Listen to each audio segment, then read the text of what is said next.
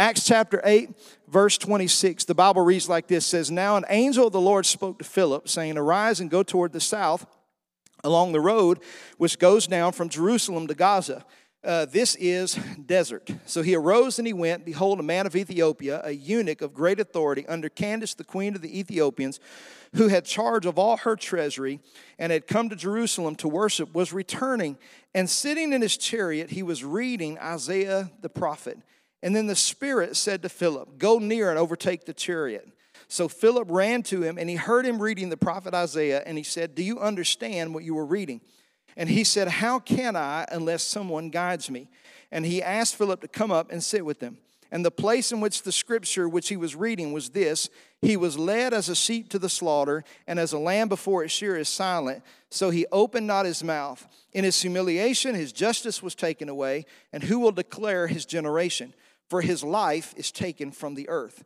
So the eunuch answered Philip and said, I ask of you, of whom does the prophet say this? Of himself or of some other man? And then Philip opened his mouth, and beginning at this scripture, preached Jesus to him.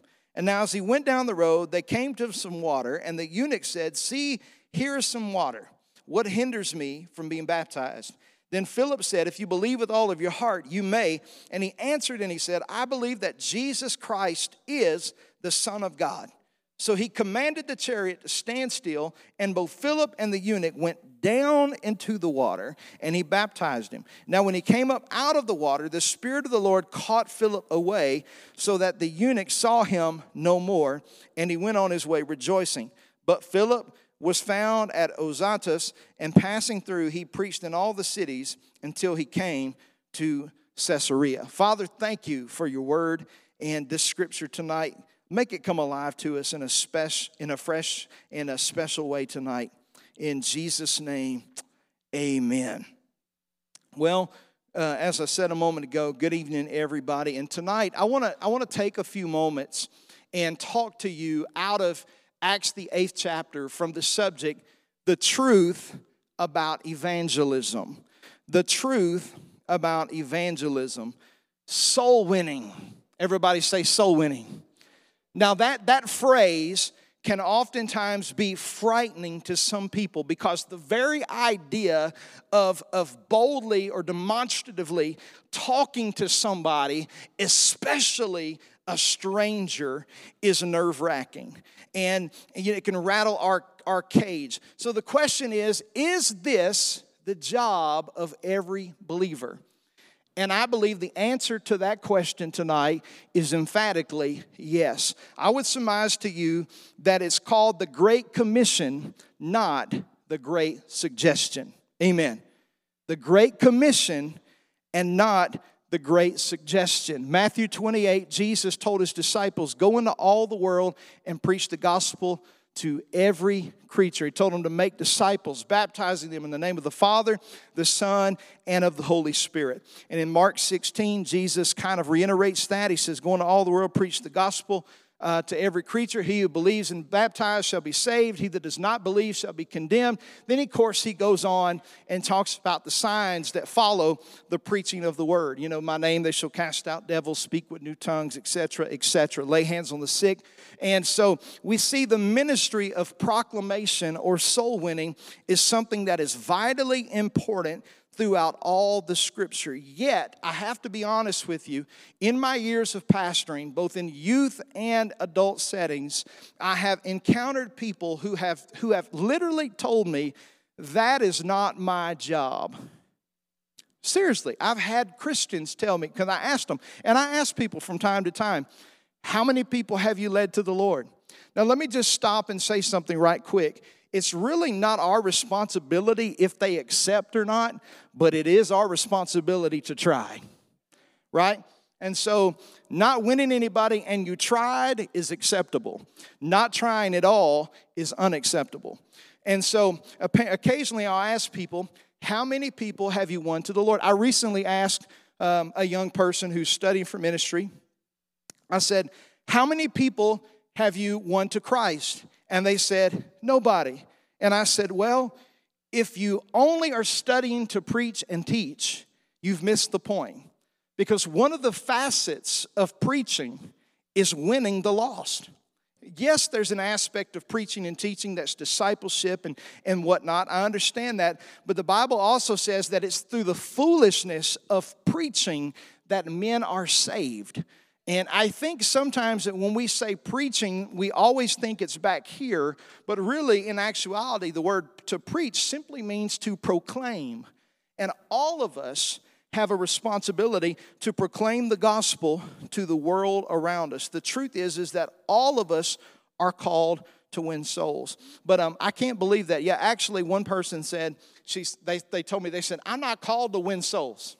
I'm called to pray. Well, I got news for you. We're all called to pray. There's no spiritual gift of prayer. It's not in the Bible. We've made intercessor a fivefold ministry gift, and it's not in there. All of us are supposed to pray. All of us are supposed to intercede. All of us are supposed to share our faith. Now, you may be asking tonight, well, what about the gift of evangelist? Well, yes, there is a ministry function of evangelist, but that is a person, you see those in the scripture, they are called by God to, yes, to win souls, but to equip the church in such a manner to win souls. And so tonight we're going to look at practically what it is God is calling us to do to win people, because the truth of the matter is our time is running out. I don't know if you know this, but the clock is ticking. It is absolutely ticking, and Jesus sincerely could come at any moment. I mean, that's an amazing thing, but let me tell you, the Bible says that He's going to wipe away the tears from our eyes. That's what the Bible says in the book of Revelation, and I believe that part of that is because some of us are going to be sad when we realize what we could have had and what we should have had if we just would have did what God told us to do. Folks, there is a great harvest all around us. Jesus said, don't say some months until the harvest. He said, lift up your eyes and look at the fields. They're already white for the harvest. There are people who are just simply waiting to come into contact with Jesus Christ. And I love the way Solomon said it in Proverbs, he that wins souls is wise. The scripture even goes on to say that there's a soul winner's crown for those who turn people to Christ. It's an amazing thing when we serve God and we share our faith with other people. So tonight, I want to just continue to go in the book of Acts and show you a couple of things, because I believe there are no shortage of people who need to be saved. Amen? There are no shortage of people who need to be saved. And some of you tonight, you may feel ill-equipped. You may say, I don't know where to start. And tonight, that's the truth about evangelism that I want to share with you, because I would hate for there to be people in this room who you've been in church all your life and you've never won anybody to Christ. That would be tragic. Amen? Now, I know it gets quiet, but I don't expect people to talk in the middle of surgery. Amen? But it would be tragic to stand before the Lord and not have any soul-winning jewels in your crown. And yeah, you're saved and you made it to heaven, but all you have to show for it is you just went to church. Amen. God wants us to win souls to the kingdom. So let's look at Acts chapter 8, and we see some interesting things. So looking at Acts chapter number 8, the highlighted person that we're looking at is a man by the name of Philip. Everybody say Philip. Philip was a faithful servant and a witness of Jesus Christ. And again, like last week, like with Stephen, I find it interesting that Philip was not an apostle. He was not an evangelist. He was not a teacher, a prophet, or a pastor. Once again, and I think the Lord is trying to emphasize something to us, this man, Philip, was a deacon.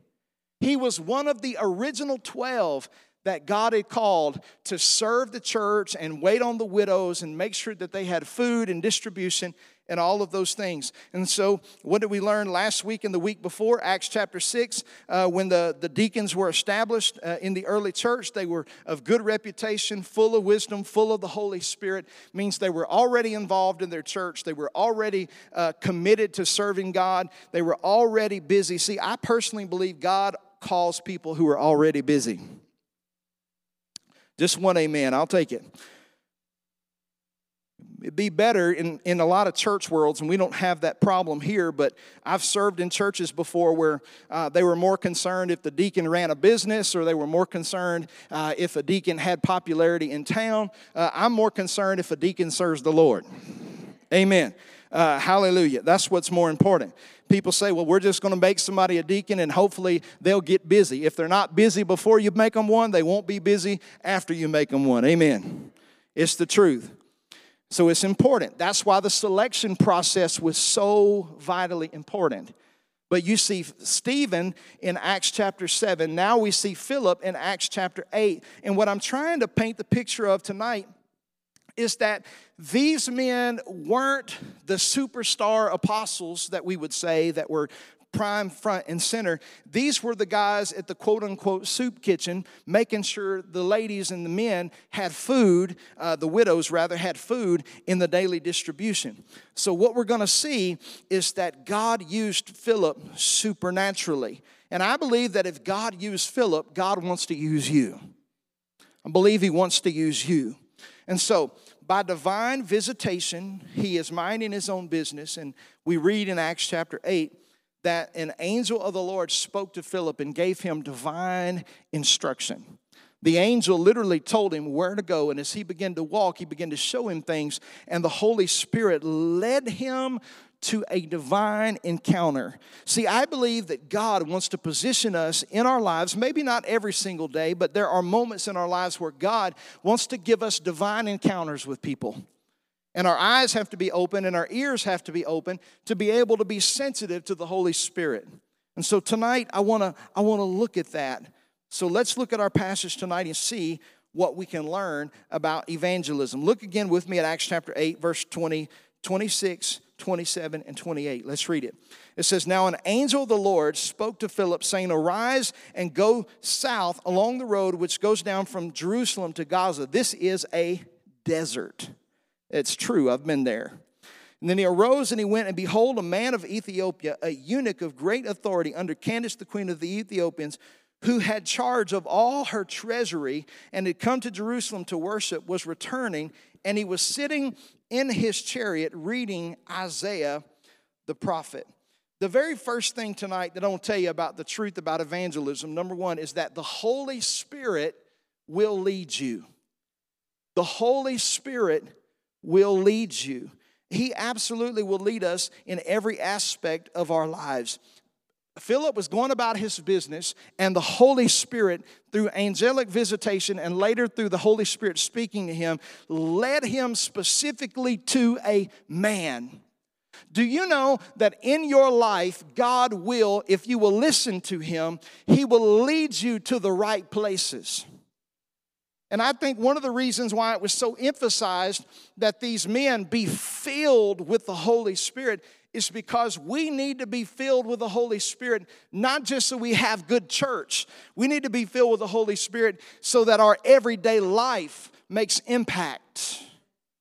The Holy Spirit will lead us. Why is He leading us? Because there are people who need to hear the message. So I believe tonight that all of us, myself included, owe it to ourselves to ask ourselves, are we too busy or are we too distracted to hear His voice? Are we too busy or are we too distracted to hear His voice? You know, I'm going to be honest with you tonight. We live in such a technological generation, and I'm just as guilty as anybody, that there is absolutely in most of our lives, for God to speak to us, He has to scream at us over so many things. There's no dead space in our lives. You know, you're in the car, you're listening to something. You're walking around and you're halfway walking and you're halfway on your phone. Or you're walking around and you're listening to something in your earbuds. And so the Holy Spirit has to scream a lot of times over things. But the question we really do have to wrestle is, are we distracted from hearing God's voice? Because the truth is that there are people who need to be saved. But we often forget that, yes, God can save people apart from you and my intervention, but the primary way that God saves people is through people. It's through relationship.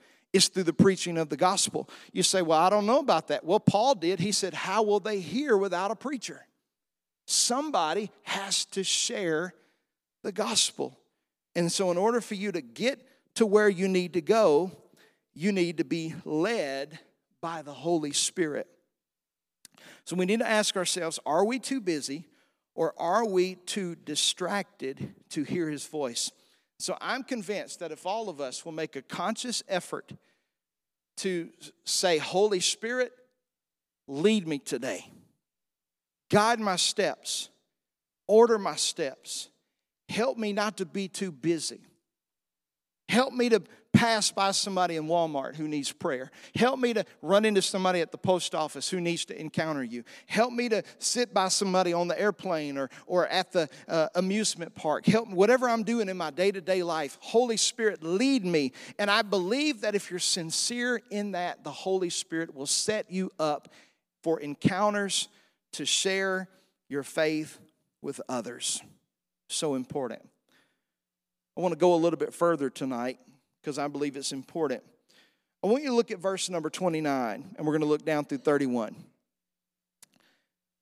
It says, Then the Spirit said to Philip, Go near and overtake the chariot. Now, I want you to understand something. This Ethiopian man was a Gentile, number one.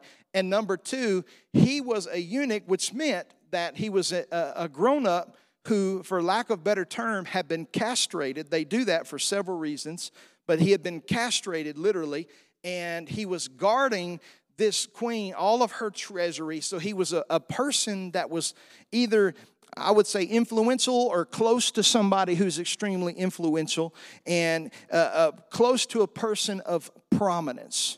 And there's something going on in his heart that is causing him to hunger. And he just so happens to be sitting there reading, and the Holy Spirit tells Philip, Go and overtake the chariot. And so Philip ran, verse 30. So Philip ran, and he heard him reading the prophet Isaiah saying, and he said, Do you understand what you are reading? Now, how many of you know that's important? Do you understand what you are reading? And then, so what did he say? He went on from there, and he said, look here with me. It says, how can I understand unless someone guides me? And he asked Philip to come up and sit with him. And the place in which the scripture was, he read, was he was as a sheep led to the slaughter, and as a lamb before its shearer is silent. So he opened up his mouth, and in humiliation his justice was taken away. And who will declare his generation? For his life was taken from the earth. And then the Holy Spirit, or the eunuch asked, who is this prophet talking about, himself or some other man? Now, this is important because, first of all, there are several things that I can really just drive home in this passage. First of all, as we're looking through this, one of the things that I see is very prominent thing, is that the Holy Spirit, point number 2, prepares the way. If you ask the Holy Spirit to lead you, he will prepare the way.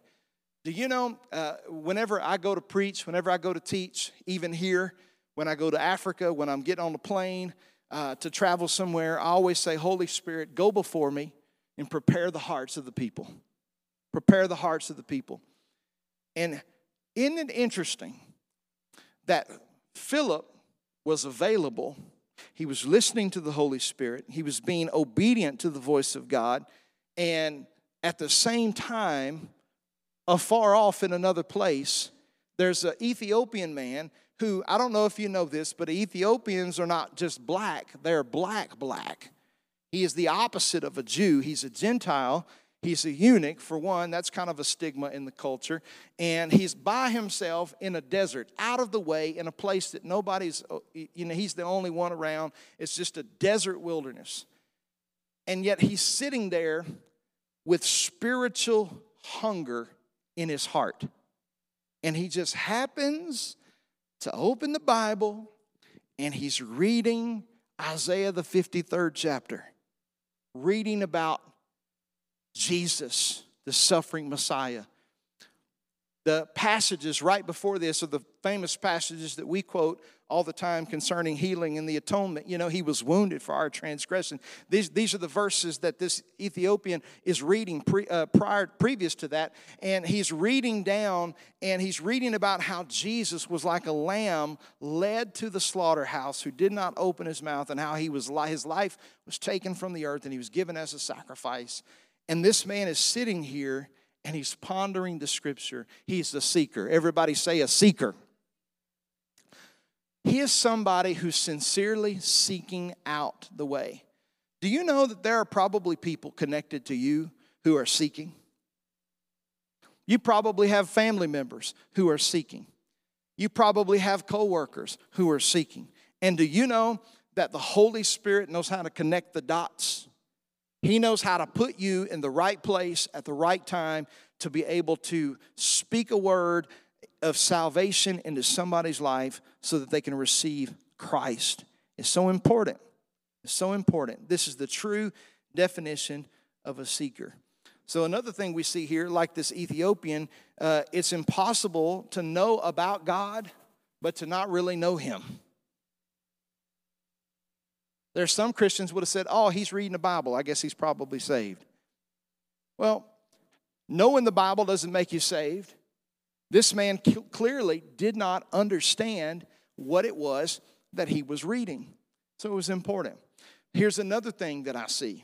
There was a person, famous preacher, famous TV preacher, who made a statement a couple of weeks ago on national television on his program. He said, and I quote, "We should unhook our faith from the Old Testament." And he basically was discouraging Christians from even looking at or gleaning from or reading the Old Testament. Well, let me tell you something. That's all they had at this time. And if Philip didn't know the Old Testament, he wouldn't have been able to help this man. So listen, we learn from the Old Testament. We're not under the laws, all of those 631 laws that they were under in the Old Testament, but we're under the 10 Commandments, essentially, is the moral law, and Jesus even boiled those down into 2, love God, love your neighbor. But listen, the Holy Spirit began to set up the pieces of the puzzle for this man to have an encounter with God. So it's important. So we got to make sure we don't confuse knowledge for conversion. Here's the next thing we see, the truth about evangelism. Look at verse number 32 with me. So in verse number 32, here's what it says. It says, it was the place in the scripture which he said, he was as a sheep led to the slaughter, and as a lamb before its shearer is silent. He opened up his mouth, and in humiliation his justice was taken away. And who will declare his generation? For his life is taken from the earth. And so the eunuch answered Philip and asked, I ask you, of whom does the prophet say this? Of himself or some other man? And then Philip opened his mouth and beginning at the scripture, preached Jesus to him. And now as they went down the road, they came to some water. And the eunuch said, see, here is water. What hinders me from being baptized? And then Philip said, if you believe with all of your heart, you may. And he answered and he said, I believe that Jesus Christ is the Son of God. So here's a couple of things. Let's recap for a moment. First of all, number one, the truth about evangelism is that the Holy Spirit will lead us. The second thing is that the Holy Spirit will prepare the way. He will always prepare the way in front of us. But here's the third thing about evangelism. You ready? Number three, the gospel must be presented. There's no such thing as evangelism without the gospel. Now, people are well-meaning. There's a quote that's floating around. It's an old quote. One of the early people from the early days said it. They said, preach the gospel and when necessary, use words. That's dumb. It's absolutely dumb. That's the dumbest thing a human being has ever uttered. Because you can't preach the gospel without proclaiming the gospel. Now, the heart of that quote was I think that was Thomas Aquinas who quoted that. I could be mistaken, but the heart of that was, let your actions speak louder than your words. And to a degree, I understand what he's saying. Our lives should proclaim the gospel. The problem is in that today's society, by the seeker, what we would call the seeker-sensitive movement, which, by the way, That whole thing has collapsed on its head. It's produced a generation of weak, Bible illiterate Christians who don't have enough power to blow the fuzz off of a peanut, but that's a whole other story. But it's to preach a feel-good message, remove the blood, remove the name of Jesus, don't talk about sin or anything like that. God loves everybody, shara, shara, everybody's going to heaven, go home. And that's just not the gospel. And people painted this picture of, well, you don't have to really preach and you don't really have to talk about sin. You don't really have to do any of that. You just live right in front of people. Just live right in front of them. Just treat your wife right in front of them. Just treat your kids right in front of them. Just live a moral, outstanding life. The problem with that is my life's not good enough to save anybody.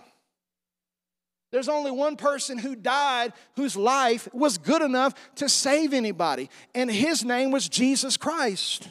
Now get this. This man is sitting here in a moment of seeking with all of his heart, reading literally about the atonement of Christ, about Jesus being carried away to the cross.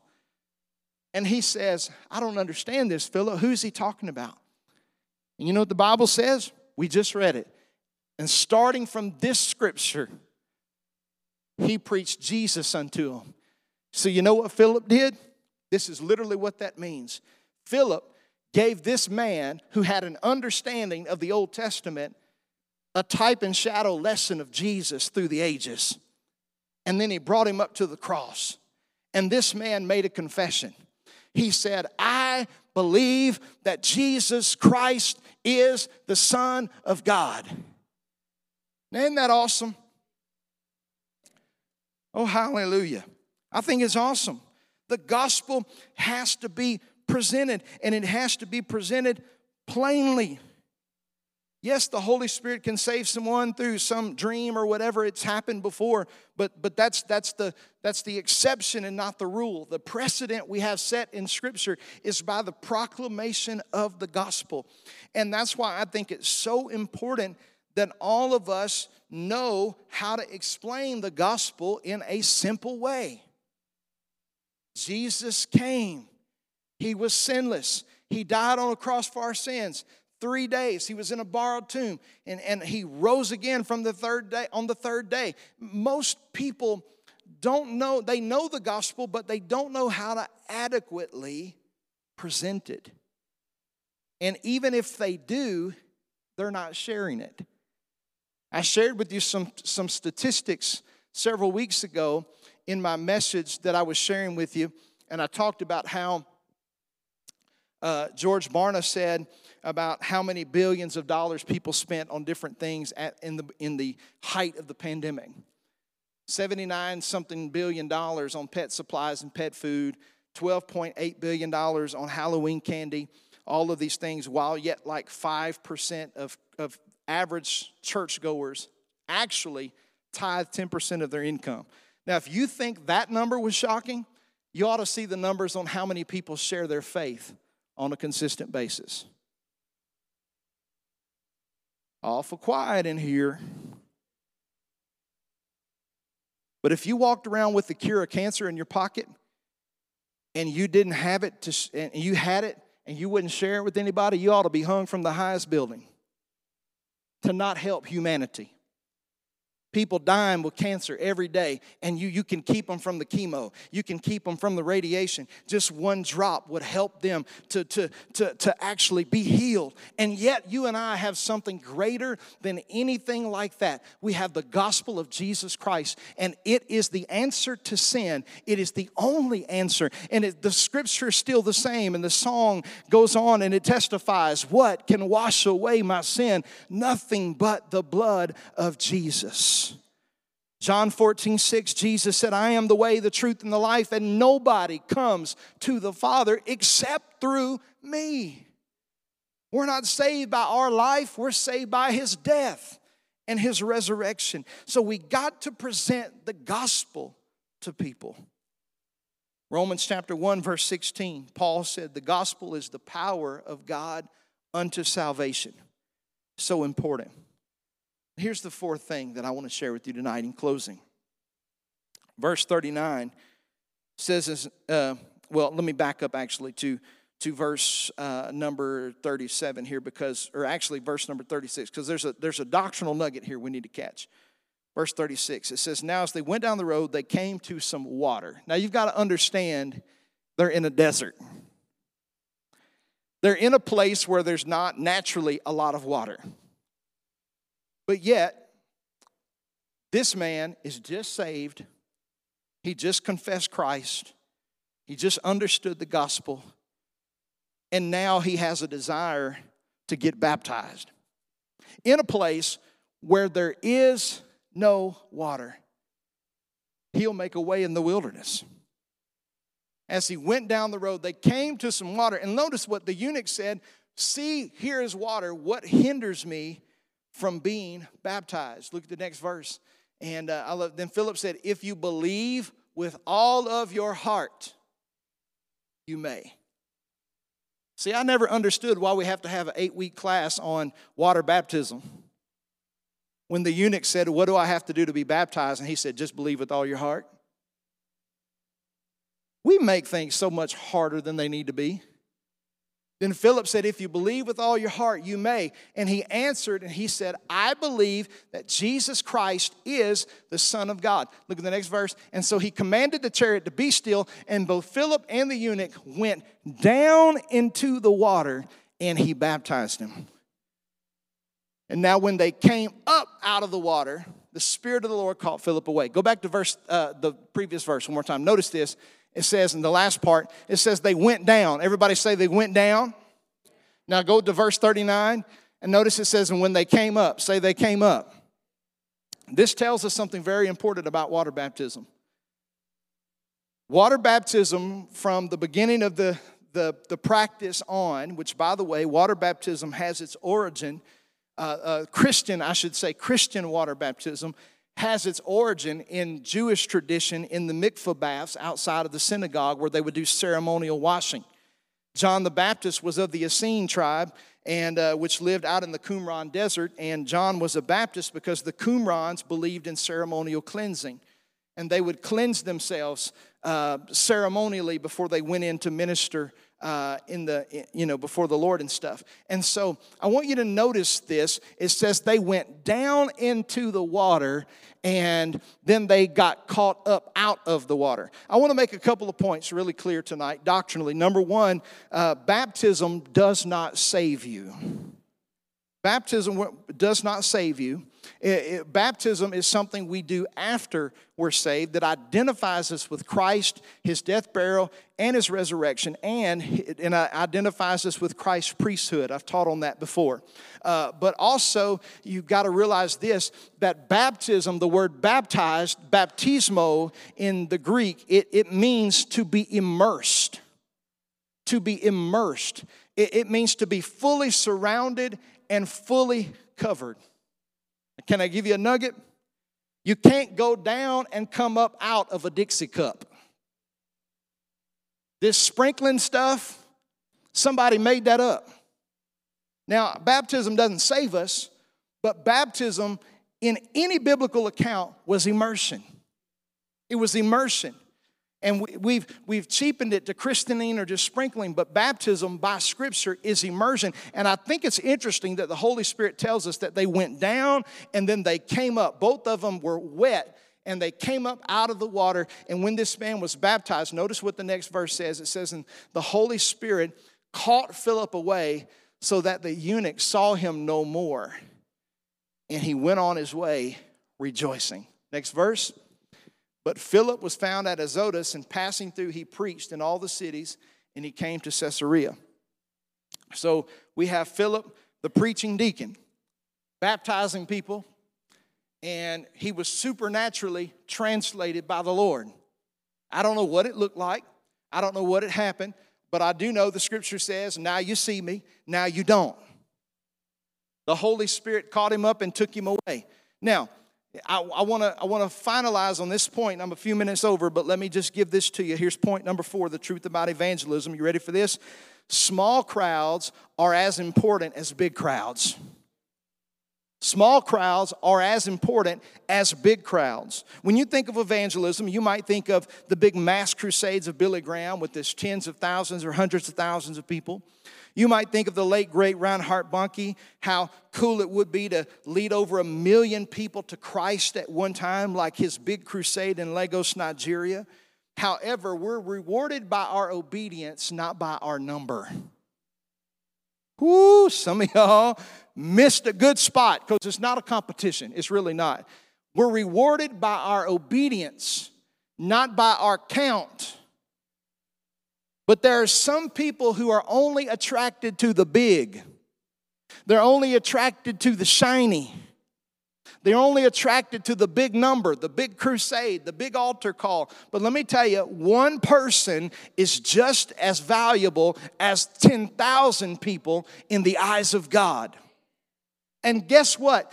This Ethiopian, who was a eunuch, who was a Gentile, who was not kind of outcast kind of in society, the Holy Spirit, Jesus thought so much of him that he was worthy to hear the gospel and be saved, that he was worthy enough to be preached to so that he would not have to live an eternally separated life in hell. The Holy Spirit took one available person and put him where he needed to be.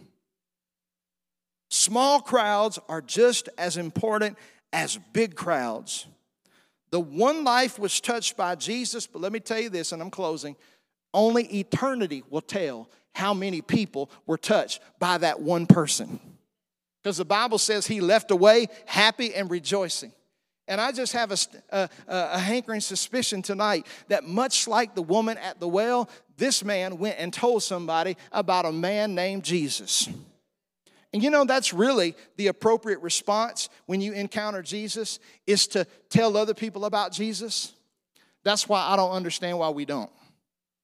So I want to encourage each and every one of us tonight to make a fresh commitment to be led by the Holy Spirit. Now listen, pastor's not asking you to stand on a street corner unless the Lord tells you to do that. I'm not asking you to lay tracts on the back of the urinal at Walmart. People do that. I don't think it's very effective. But if the Holy Spirit tells you to do that, knock your socks off. I'm not telling you to do any of that. But what I am asking you to do is to make a conscious effort, a conscious decision to be led by the Holy Spirit into conversations that can lead to salvation. Don't be afraid to pull the trigger. If you get rejected, so what? Some plant, some water. Others, God gives the increase. Sometimes we get to plant and harvest. But don't be discouraged, because you know what? They might tell you no. They might tell the next person no. They might tell the third person yes. And you get just as much credit in heaven for that soul coming to Christ as the person who got to harvest it out of the ground, because you helped in the process.